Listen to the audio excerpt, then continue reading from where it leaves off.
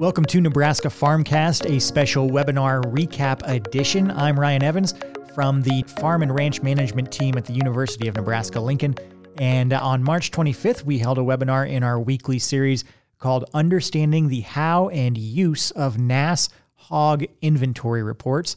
We were joined by Nick Streff, USDA NASS, and Elliot Dennis from here in the Department of Agricultural Economics at UNL.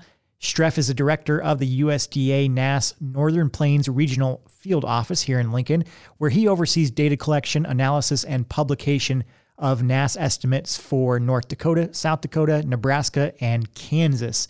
And then Dr. Elliot Dennis also discussed how that data is put to use and how producers can utilize that to incorporate into their hog marketing plans. So here is Dr. Elliot Dennis in a discussion with Nick Streff of the USDA's National Agricultural Statistics Service, talking about what they discussed in their webinar on March 25th.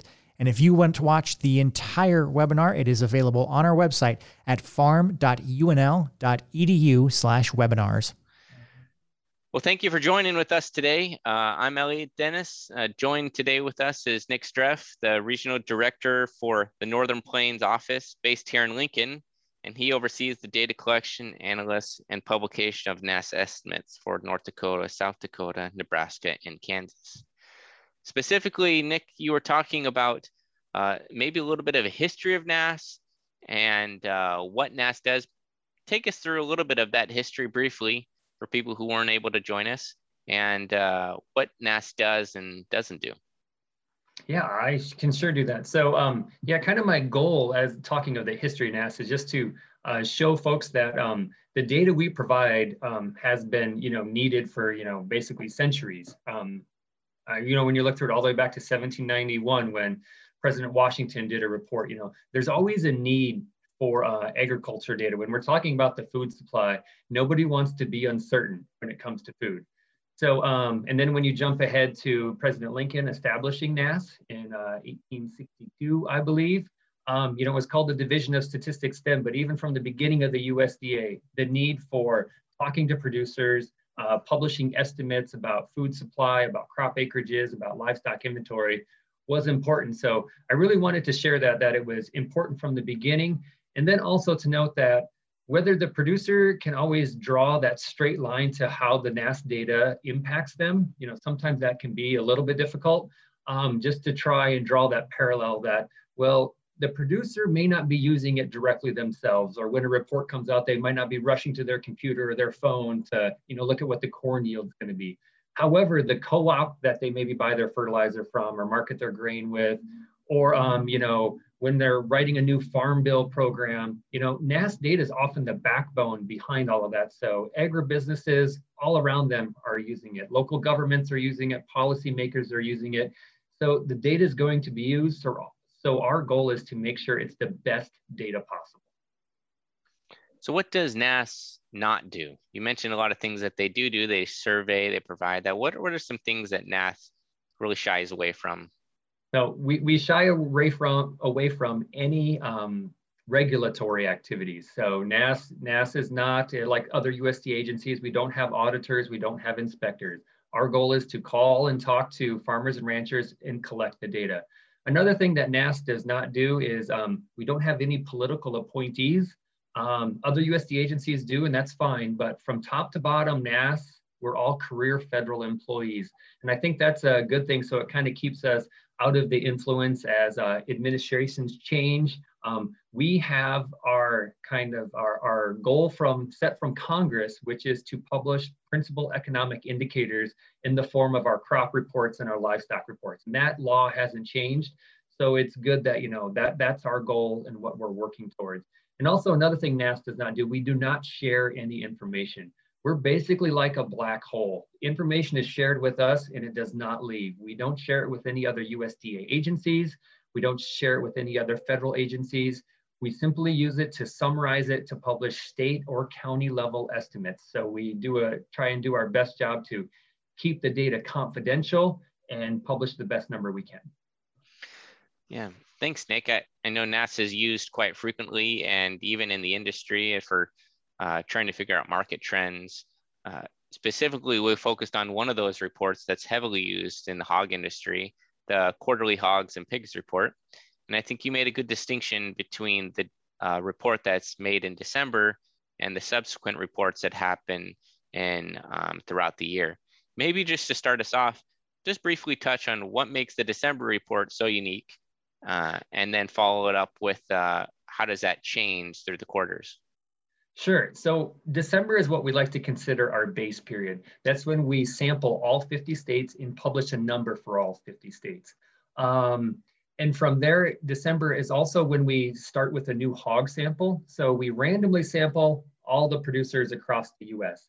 And we get a new sample in December. Then we contact those same operators, March, June, and September. And then we get another new sample again in December. So that's another thing that makes December unique. It's a new sample and it's all 50 states.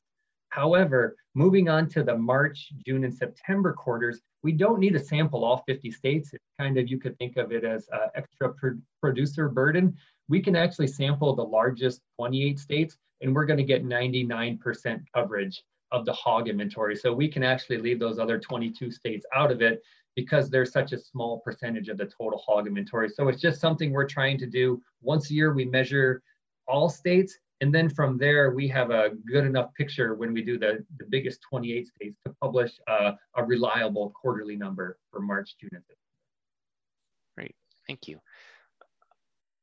What about the reliability of these numbers? So how does NASS track the reliability of the estimates that they put out? And maybe talk about if there are mistakes or feel like updates, how does that process happen?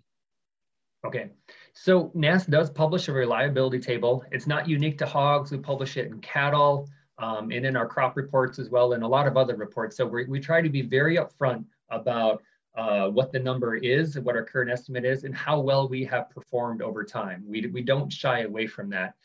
So in the back of the Hogs and Pigs publication, there is a table there called the reliability table. And there's a paragraph before that explains how it works. But basically, for hogs and pigs, it looks over the last 20 quarters, so the last 5 years, and it notes from our first to final estimate, how big have our revisions been. So on average, I believe over the last 20 quarters, the inventory, the average revision has been about 700,000, with the largest revision being 2.2 million and the smallest revision being 60,000. So our goal is to always publish the best number, but we're not going to shy away from that. Yes, revisions are going to happen and will probably continue to happen.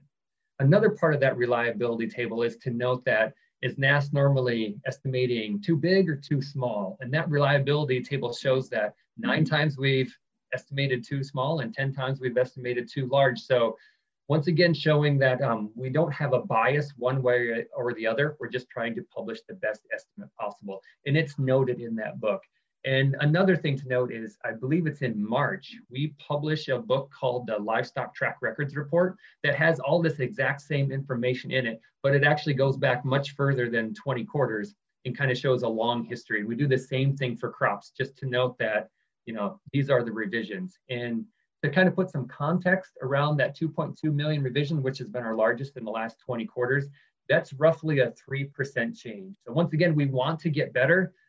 Every quarter, we want to have the best number, but when you think about it, it was a 3% change on 78 million. So still, it was less than 5% adjustment.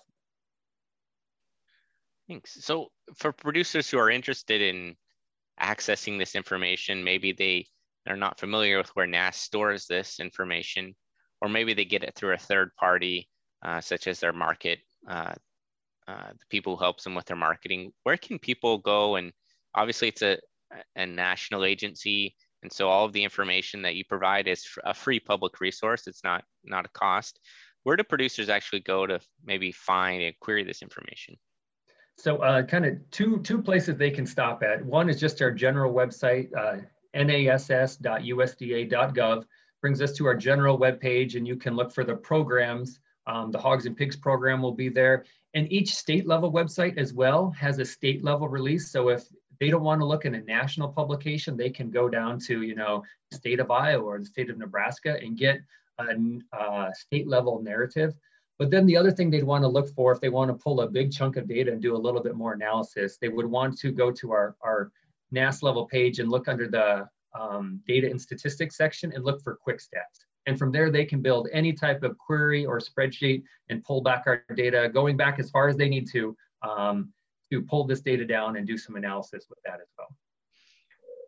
Yeah, I think I've used QuickStats quite a bit. And one of the things that I've really appreciated from NASS has been their desire to try to make that data available really free and to provide the resources for individuals to access that information.